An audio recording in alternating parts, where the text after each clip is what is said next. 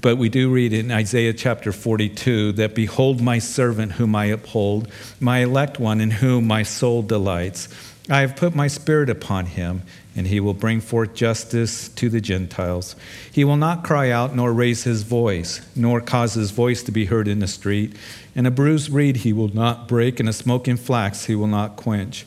He will bring forth justice for truth, and he will not fail nor be discouraged till he has established justice in the earth, and the coastland shall wait for his law. So as we enter into chapter 42, we know that this is speaking about, behold my servant, capitalized, it's speaking of Jesus. We know that for a fact because in Matthew's gospel, in Matthew, when he wrote his gospel, remember that he wrote it to show that Jesus is the King of Kings. It was for the Jewish audience that there's a lot of Old Testament references, particularly from Isaiah, that it might be fulfilled by Isaiah the prophet as we go through the book of Matthew, to show the reader who, again, to show that Jesus came along and fulfilled those prophecies.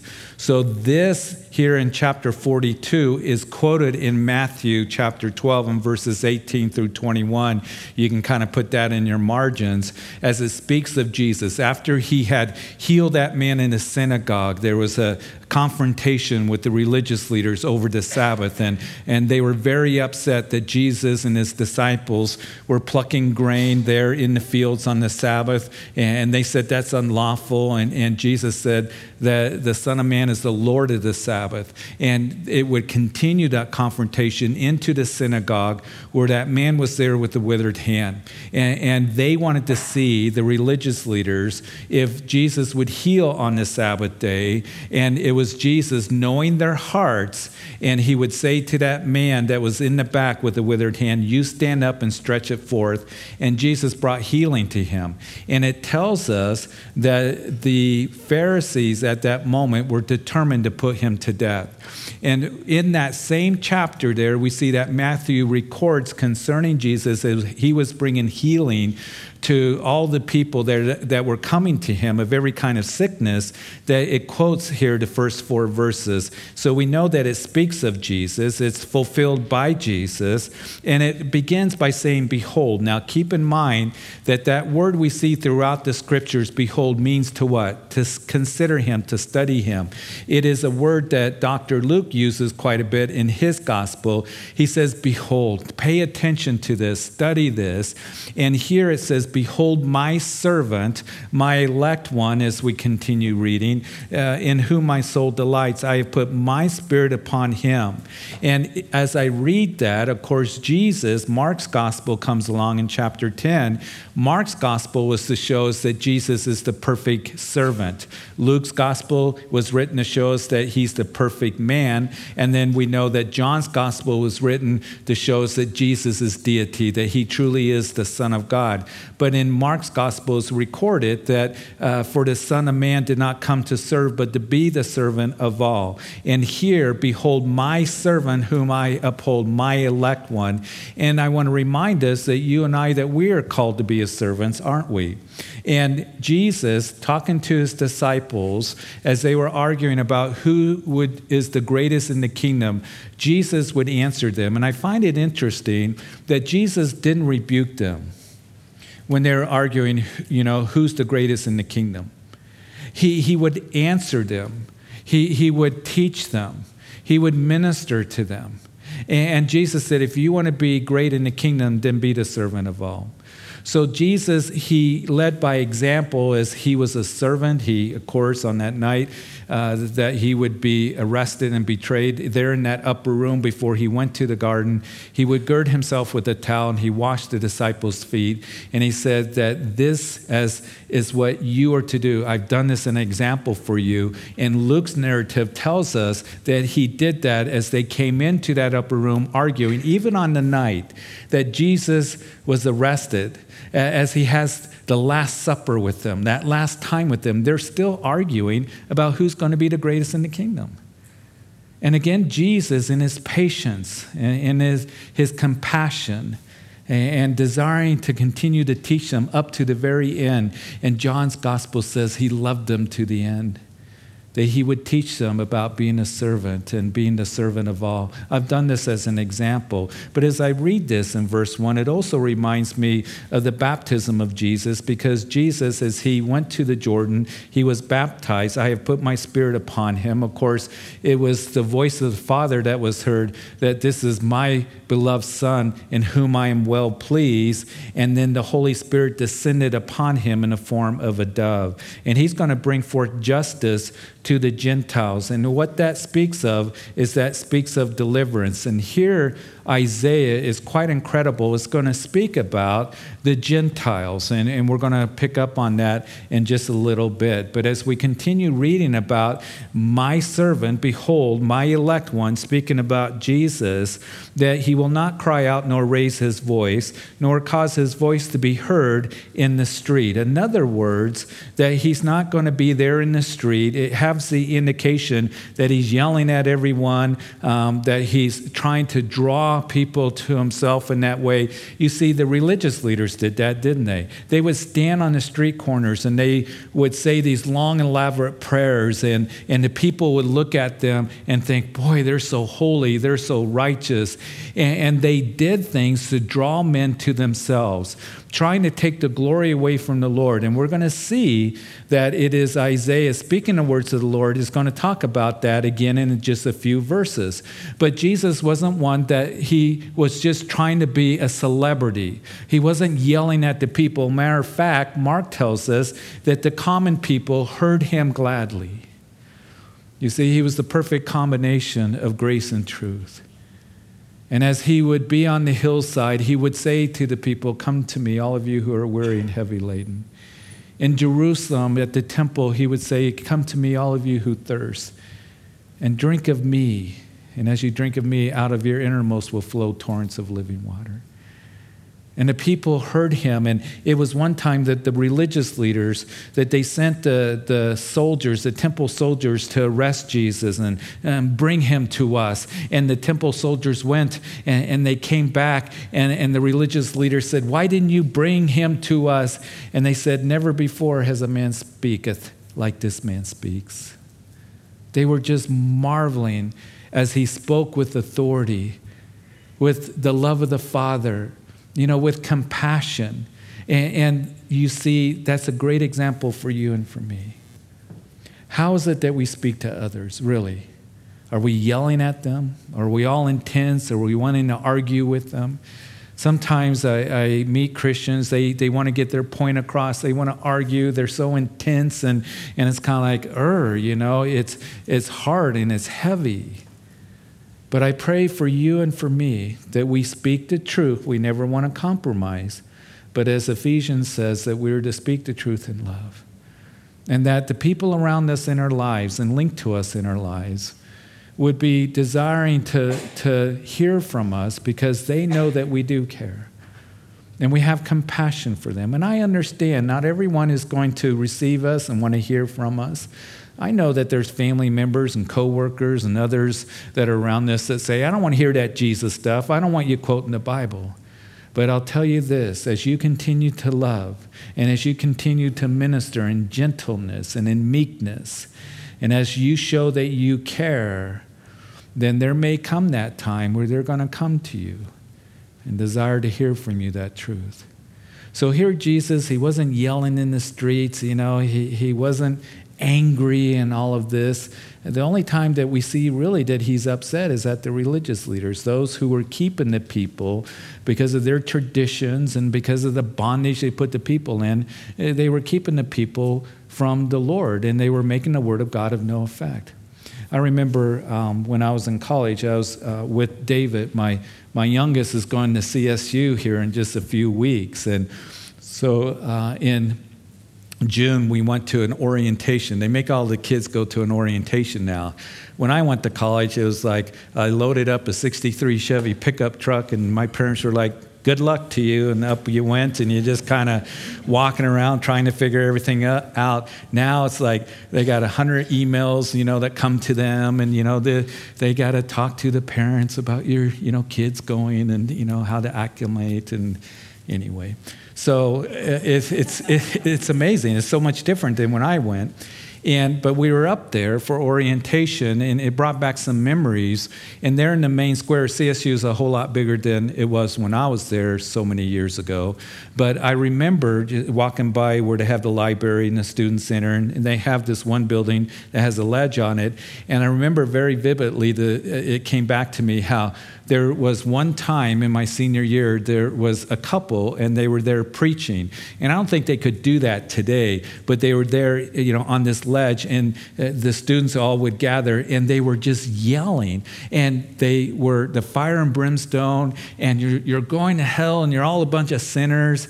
And the kids kind of gathered around, and pretty soon, I think they were there like 2-3 days, just, for a couple hours, just yelling, and she would get up, and it was just hard to hear.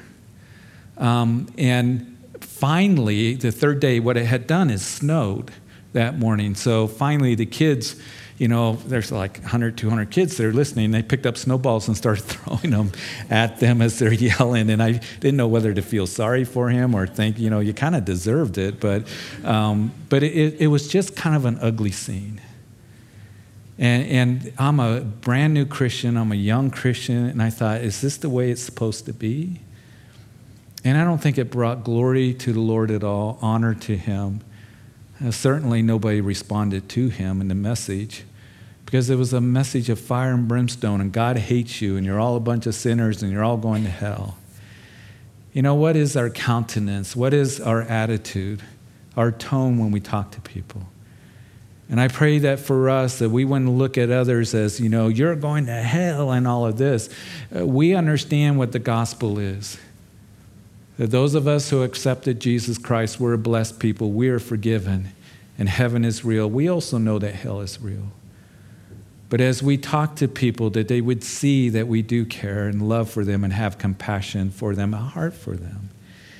It kind of reminds me, you remember that it was Jesus that, I was reading this in my devotions, going through Mark's gospel, and it was this man that was blind, and Jesus took him aside, and he touched his eyes, and he said, "Can you see?" And he said, "I see men as trees." And then he touched him again, and he could see clearly, as Jesus said, "What do you see now?" I can see men clearly.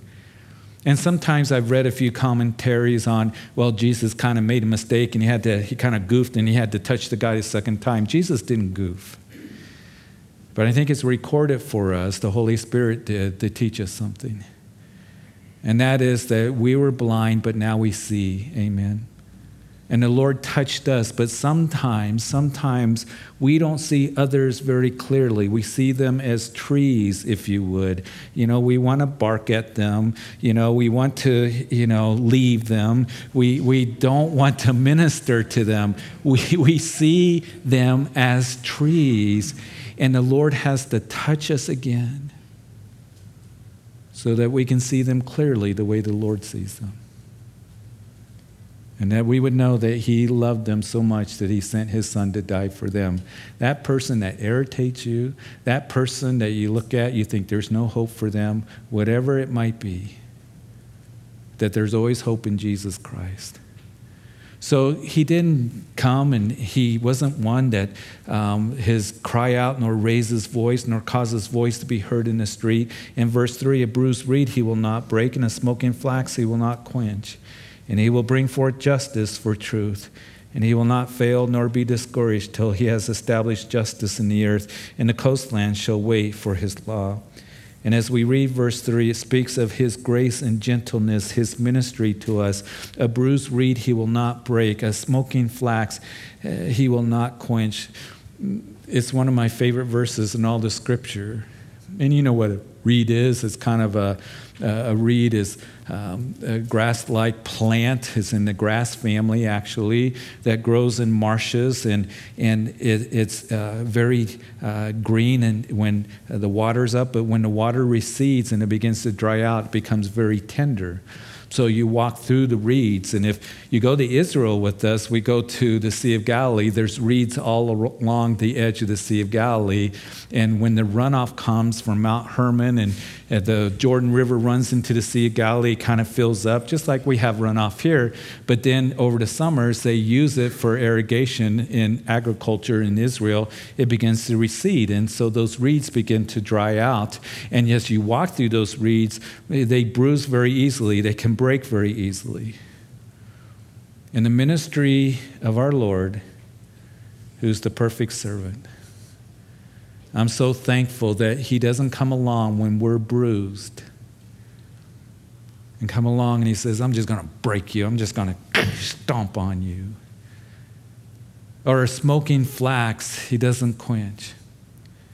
He doesn't come along when you and our hearts are just kind of smoldering. Because there are those that, I can see on TV and they say, you got to be strong for the Lord. You got to be on fire for the Lord. And I'm going, I feel pretty weak right now and frail. And I'm not on fire, Lord. I'm just kind of smoldering. And he doesn't come along and take a bucket of water and just dump it on us. But the ministry of our Lord is he doesn't break a bruised reed. When you and I are feeling bruised, when we're hurt, what do? We withdraw, don't we? Anything comes along, we have a bruise on our arm, and anybody wants to touch it, we kind of pull back. And that's what we can do when we're bruised. And the Lord, he doesn't come along and just break us and yelling at us, but in his compassion and gentleness, he desires to bring healing and restoring and strength to us. And in our hearts, when we feel like, Lord, I'm not, I'm feeling kind of dry. I'm feeling just kind of like I'm smoldering right now for you. He gently, it's like he cups his hands on the candle of our heart and he fans back the flame. I've talked to Christians, many over the years, that they said, I was on fire for the Lord and really was growing in the Lord, and somehow this ministry or these people, they just kind of quenched that, fire that was in me, or something that happened to them, unfortunately. And again, I pray for our ministry as we talk to others, that those who are hurting, those who, that are not on fire, you can think, well, why aren't you, on fire like me? Why aren't you strong like me? Well, minister to them. Begin to encourage them and love on them. Begin to give them words of encouragement and edification is what we're to do. That's what our Lord does. And as we continue, he says he will not fail nor be discouraged. I love that. He will not fail. He doesn't fail. I fail. The church fails. But he doesn't fail. And one of the things that I've learned that I always want to do is I want to point people past me and point them to Jesus, because ultimately I'll fail. I'll discourage.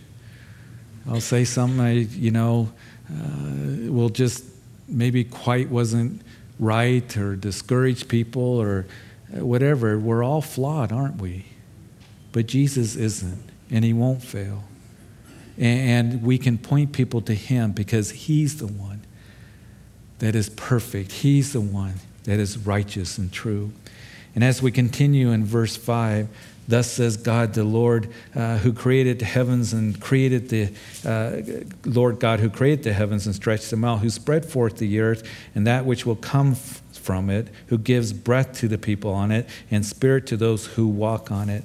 I like verse 5. He's the creator of heaven and earth, and we see that Isaiah is going to keep emphasizing that he's the one that created the heavens and created the earth. And we know that as we continue, he's the one that, first of all, it says, who spread forth the earth and that which comes from it. He created the heavens and stretched them out, as verse 5 says. And we talked a little bit about that last time, because in the previous chapter, it talks about how he measured the heavens, and the heavens, he spread out the heavens. And of course, there are those scientists that believe that perhaps that the heavens are expanding right now. And Isaiah comes along and he talks about how the Lord is the one that is above the circle of the earth. He tells us that the circle is round. And Isaiah comes along and tells us that the heavens are expanding. Now, with that said, I want to clarify myself, because I know there's been a lot of talk about those Christian leaders that have come on the scene that believe in evolution and the Big Bang Theory, that as the heavens are expanding, even as they do, I don't believe in the Big Bang Theory. There's a problem with the Big Bang Theory, and that is that it teaches that the sun and the stars were created before the earth was created. And we read Genesis chapter 1. I believe what God's word has to say. I believe in the 6 days of creation, literally 6 days. And I believe that he made the earth, and then we see that later he made the stars and the sun.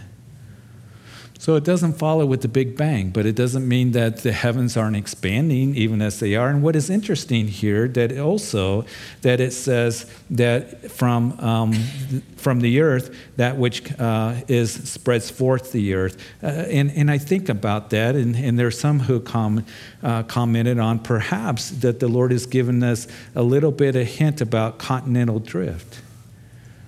That when the flood happened, as the earth rotated, I believe, on its axis, because we have good evidence from the fossil records that the whole earth was tropical. They found a mammoth up at the North Pole that had even vegetation in its mouth. Something happened very quickly to freeze that mammoth, to have vegetation in its mouth. They found tropical plants in the Sahara Desert and also in the Antarctica. And as the floods happened, as the waters came, that firmament began to release all that water, that also Genesis tells us that the waters came up from under the crust of the earth, and perhaps that's where it pushed the continents apart, that maybe they were all together. And as you look at a map, you see, for example, how South America can kind of fit into Africa, and there's a ridge that is in the middle of the ocean. And you've seen that perhaps in your high school lessons or in college, and the theory of continental drift. Is Isaiah telling us that he spread out the earth, that maybe that's what happened as the waters came forth out and spewed forth and pushed those continents aside, and as they came to an end, that the mountain ranges, kind of crinkled up and the mountains raised up? Very interesting. I would encourage you to go to Answers in Genesis, and you can read more about it, and they'll explain it a whole lot better than I am. But the Word of God is so incredible here. And who gives breath to the people on it, whose spirit of those who walk on it, verse 5 goes on to say. It reminds me of Daniel. That Daniel, when he was talking to Belshazzar in Daniel chapter 5, Belshazzar, the king of Babylon, having a party there in Babylon for thousands of his lords, and they're mocking the Lord. And all of a sudden, the handwriting is on the wall, and they bring out Daniel to interpret the handwriting. And Daniel has a message for Belshazzar, and in that message he says, Belshazzar, God holds every breath you take in his hands. Now that can be a very terrifying thing, as it was to Belshazzar, or it can be a very comforting thing for you and for me who are in Christ. And we can trust him with our life because he holds every breath that we take in his hands. He knows the numbers of hairs on our heads. And he cares for us. And we're in his hands. And Jesus said, no one's going to pluck you out of the Father's hand. So we're in good hands, and he holds every breath we take, and we can trust him. We belong to him. And I, the Lord, verse 6, have called you in righteousness and will hold your hand. Remember, we saw that in the previous chapter. He's going to hold our hand. He's got a hold of us. And I will keep you and give you as a covenant to the people, as a light to the Gentiles. He was one that, as we saw, that he will bring forth justice to the Gentiles. Now we see that to be a light to the Gentiles is he's speaking to his people. You see, God's intention was that his chosen people, Israel, was to be a light to the Gentiles. That they were to be a testimony of the reality of God. When it was Moses that was going to go to Pharaoh, that the Lord said to Moses that Pharaoh's going to see, when I bring the plagues down upon Egypt, they're going to see that and he's going to see, the Egyptians and Pharaoh, that I truly am the Lord. That I truly am the Lord. And we know that as we've even looked through Isaiah, that as we've seen those coming against him, even as it was told to Sennacherib, who came against Jerusalem, that as we read that there in those chapters 36 and 37, that the message given to Sennacherib is, you're going to see that I am the Lord. And that angel would come and slay 185,000 Assyrian soldiers in one night. You know, when God made that covenant with his people, he said, I'm going to bless you. I'm going to protect you. He worked miracles. And this goes with what the message to his people are, that I've worked in your midst. And you were to be a light to the Gentiles. And when those nations saw how they were blessed and God working on their behalf, it was to be a testimony that he is real, that he's the true God. But what happened over time, at this time in their history, they had rebelled. They were walking in disobedience. They had turned to idols, worshiping those Canaanite gods and idols. And the Lord's coming along saying how foolish it is. Those gods are worthless. They're not even gods. They're not real. You carve out a wood. You fasten with metal this image, this idol, and it cannot help you. You have to prop it up. The foolishness of idol worship. And the Lord reminds them, I'm the one that brought you out of Egypt into this land. I'm the one that has blessed you. And they were to be a light to the Gentiles, but at this time they weren't, because they had joined in the false worship of the Gentiles. But later on in their history, when you come to Jesus' day, they still were to be a light to the Gentiles, but they had turned inwardly. And they thought that the Gentiles, and especially the religious leaders, they thought that the Gentiles were good for nothing except to fuel the fires of hell. There was only a few that remembered that they were to be a light to the Gentile. We see that in Luke chapter 2, Simeon. Remember Simeon, after the birth of Jesus? That is, Joseph and Mary brought baby Jesus, to the temple to be dedicated, to be circumcised. And there is Simeon. He's an older man. It tells us that Simeon, he was a just and devout, waiting for the consolation of Israel. And the Holy Spirit was upon him and revealed to him that he would not die until he saw the Messiah. And when he saw Jesus, Mary and Joseph carrying that baby in their arms, he realized that this is the Christ child. And he would say this as he held Jesus in his arms. He said, Lord, now you're letting your servant depart in peace according to your word. For my eyes have seen your salvation, which you have prepared before the face of all peoples, a light to bring revelation to the Gentiles and the glory of your people Israel. Not only is he bringing salvation to Israel, your people, but also a light to the Gentiles. There was a few that still remember the words of Isaiah 700 years before Jesus came on the scene, that we're to be a light to the Gentiles. But for the most part, they thought that the Gentiles were good for nothing. They were going to hell. And even the early church had a hard time with that. We see that in the book of Acts. In the book of Acts, when Peter went to Cornelius' house there in Caesarea, and he's preaching the gospel to them. And Peter had to have those visions about those animals that were considered unclean. And the Lord said, don't call unclean what is clean. And he goes to Cornelius, that centurion there in Caesarea. He goes to his house. He preaches to them. And the Holy Spirit fell upon those Gentiles. And they got saved. And the gospel then would go to the Gentiles at that time. Peter goes to Jerusalem, as it tells us. And the brethren were very amazed that Peter would go into the house of a Gentile and eat with them. And we know that even Peter still struggled with that, even though God gave him that vision. Even though God used him to bring the gospel to the Gentiles, he still struggled with that, because Paul writes about that in the book of Galatians, that I had to rebuke Peter to his face because he would not eat with the Gentiles. And Barnabas was a part of it.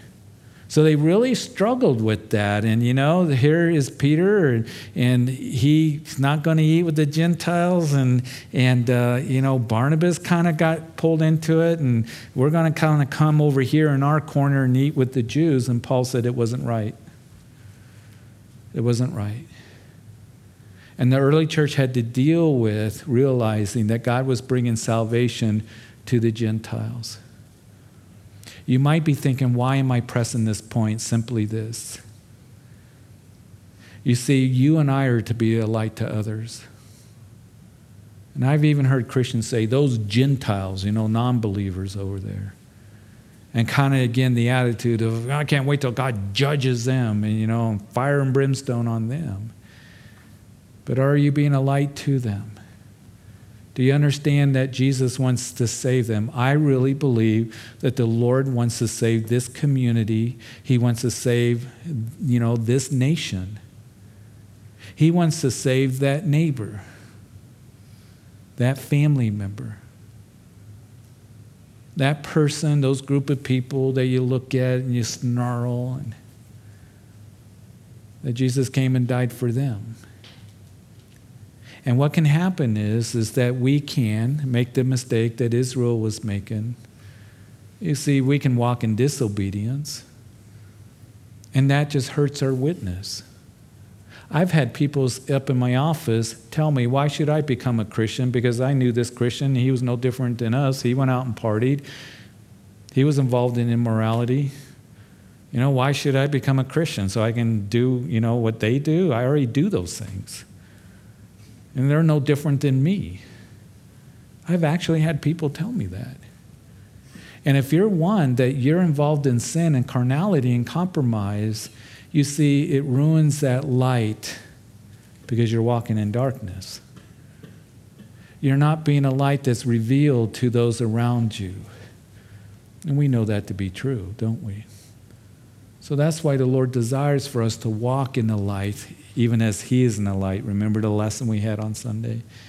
Because it keeps close fellowship with Him, and sin's going to keep you in bondage, but also, as you and I are the light of the world, that is to be a testimony to others. And that's why Paul would say to Timothy, Timothy, be an example in words, in your speech, in your conduct, in your behavior, in your purity, in your faith. And that's a good word for us. So can I ask us all a question? What do people see in our lives? Are they seeing light come forth? Are they seeing that we do care?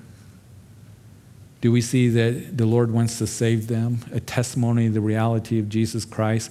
They can say there is something different about them. They're not like the world. They're not like others. There's something different about you. Not that they're going to see perfection. They're not going to see perfection in any of us. But do they see something of the reality of the Lord in you and coming from you? Or what can happen is that we're not a light because we turn inwardly. We can do that as an individual. We can do that as a family. We can do that as a church family. We turn inwardly and, I'm not going to speak to unbelievers. I'm not going to be a light to them. I'm not going to be a witness to them. They're good for nothing but the fuels of hell. I pray that none of us would have that mindset or that attitude. And even churches can do that. There are some churches that are out there that is kind of like, we're the chosen, frozen, ones, and, we're the super Christians and we're the serious ones, and no one's ever got saved in their church for years. But boy, they'll sit there and say, we're the real Christians, and they turn inwardly, and that can happen in a very subtle way. So let's be a light to others. Doesn't mean we compromise. It doesn't mean that we allow them to affect us, but can we affect them? And can we be a witness to them? A light unto the Gentiles is what they were to be, but they didn't because of their sin and because they turned inwardly later on in their history. And as we continue reading there in verse 7, to open blind eyes, that's our Lord, to bring out prisoners from the prison, those who sit in darkness from the prison house. As we read verse 7, His ministry is to free those who are held captive. People sit in bondage and they are in darkness. And of course, Peter's the one that says, for you and for me, we've come out of darkness into His marvelous light. He's the one that wants to open our eyes spiritually. Listen, the world, and this may be a message for somebody who's here. Listen, the world will hold you in bondage. Sin will hold you in captivity. And the enemy wants to blind you. Corinthians, Paul writes that the enemy, he blinds the eyes of those who aren't saved.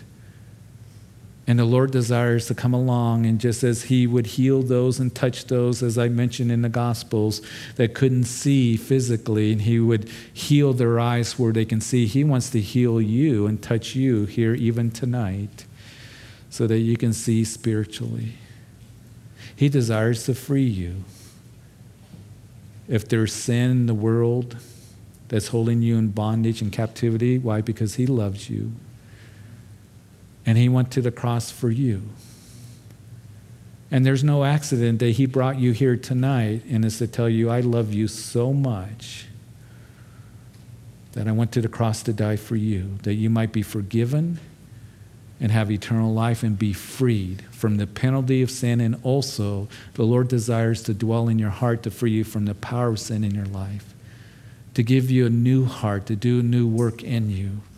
And that's the ministry of our Lord.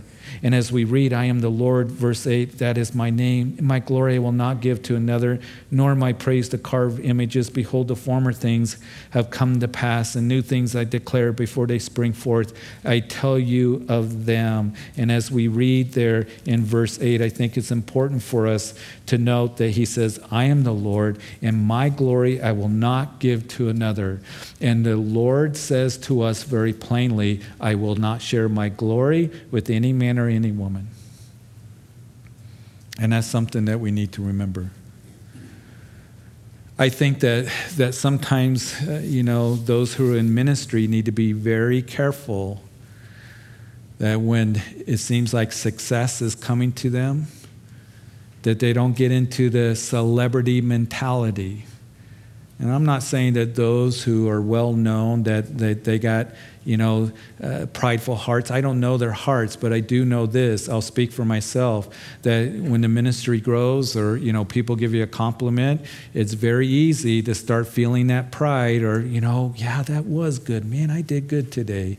And don't touch his glory. And that's for all of us.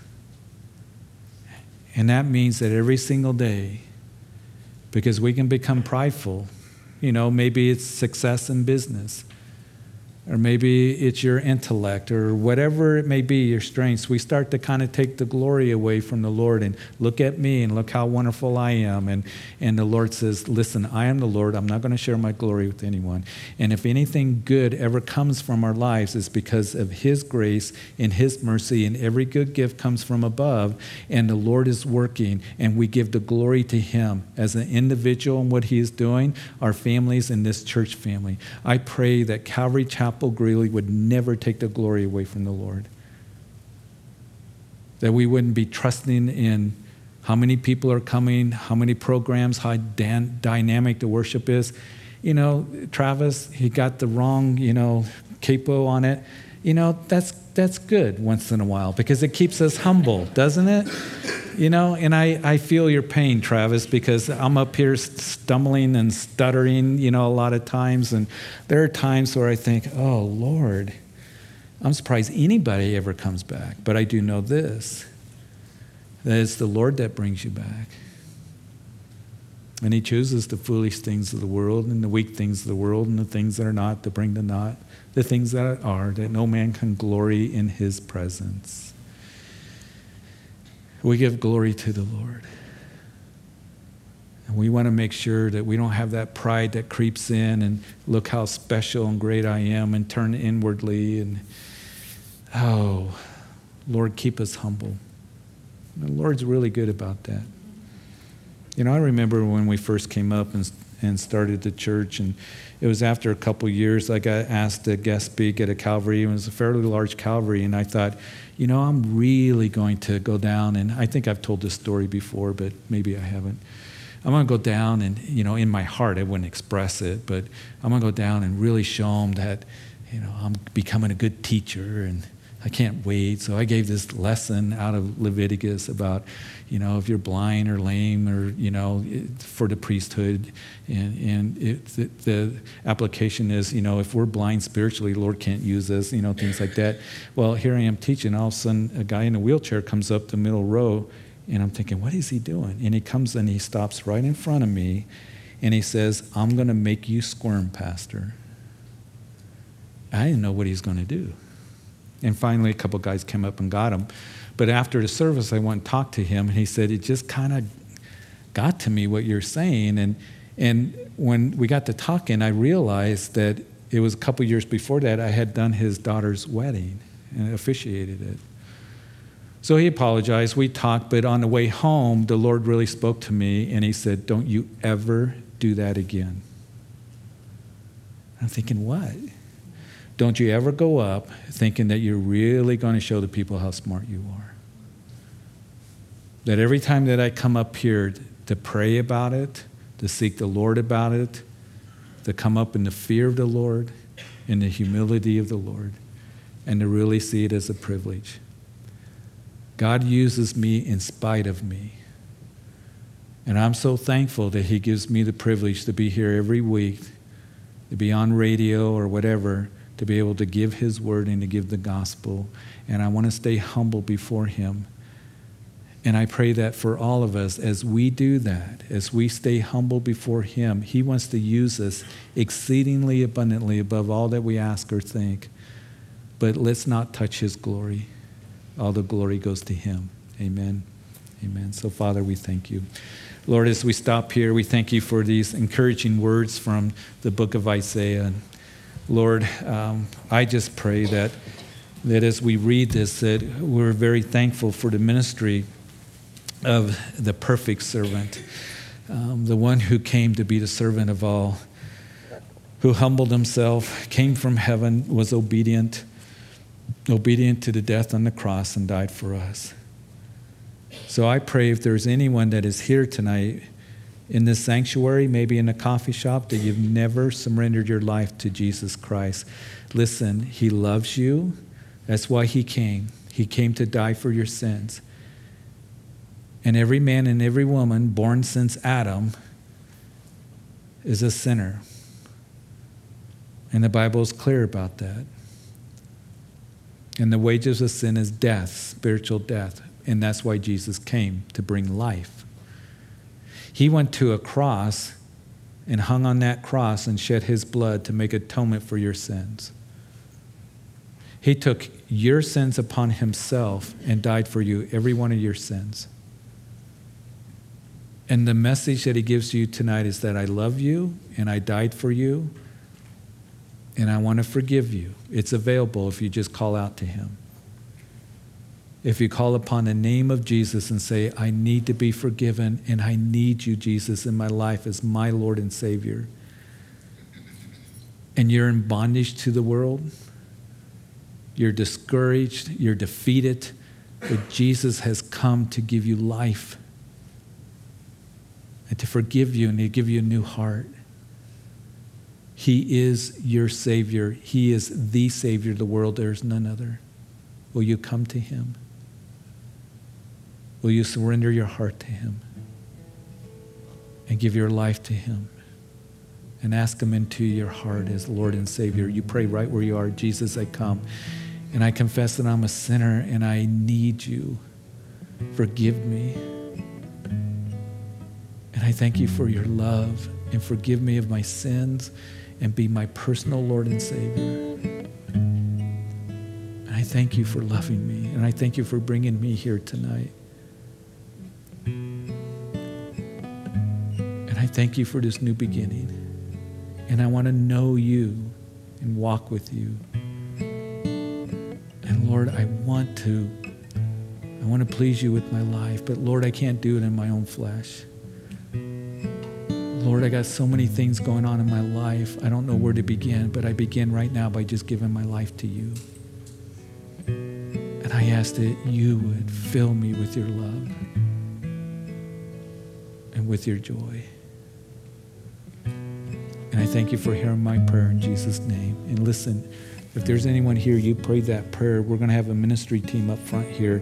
I want you to come up and tell them you made that decision, and we want to pray with you and bless you. But for all of us, Lord, we thank you that you do not break a bruised reed, and you don't quench a smoking flax. And there may be some here that are bruised and hurting or just kind of smoldering spiritually. And I pray that you would minister your compassion and grace to them. That you're the one that holds every breath we take in your hands. And we can trust you with our lives because we trust you with our salvation. And Lord, that we would keep our eyes on you and be a light to others. But Lord, brighten that light in our hearts. I just pray for everyone here, that we be a light to those linked to us in our lives. So Lord, I thank you for tonight, working in our hearts. I know there's so many needs here. May we go out of here encouraged that, Lord, you see us.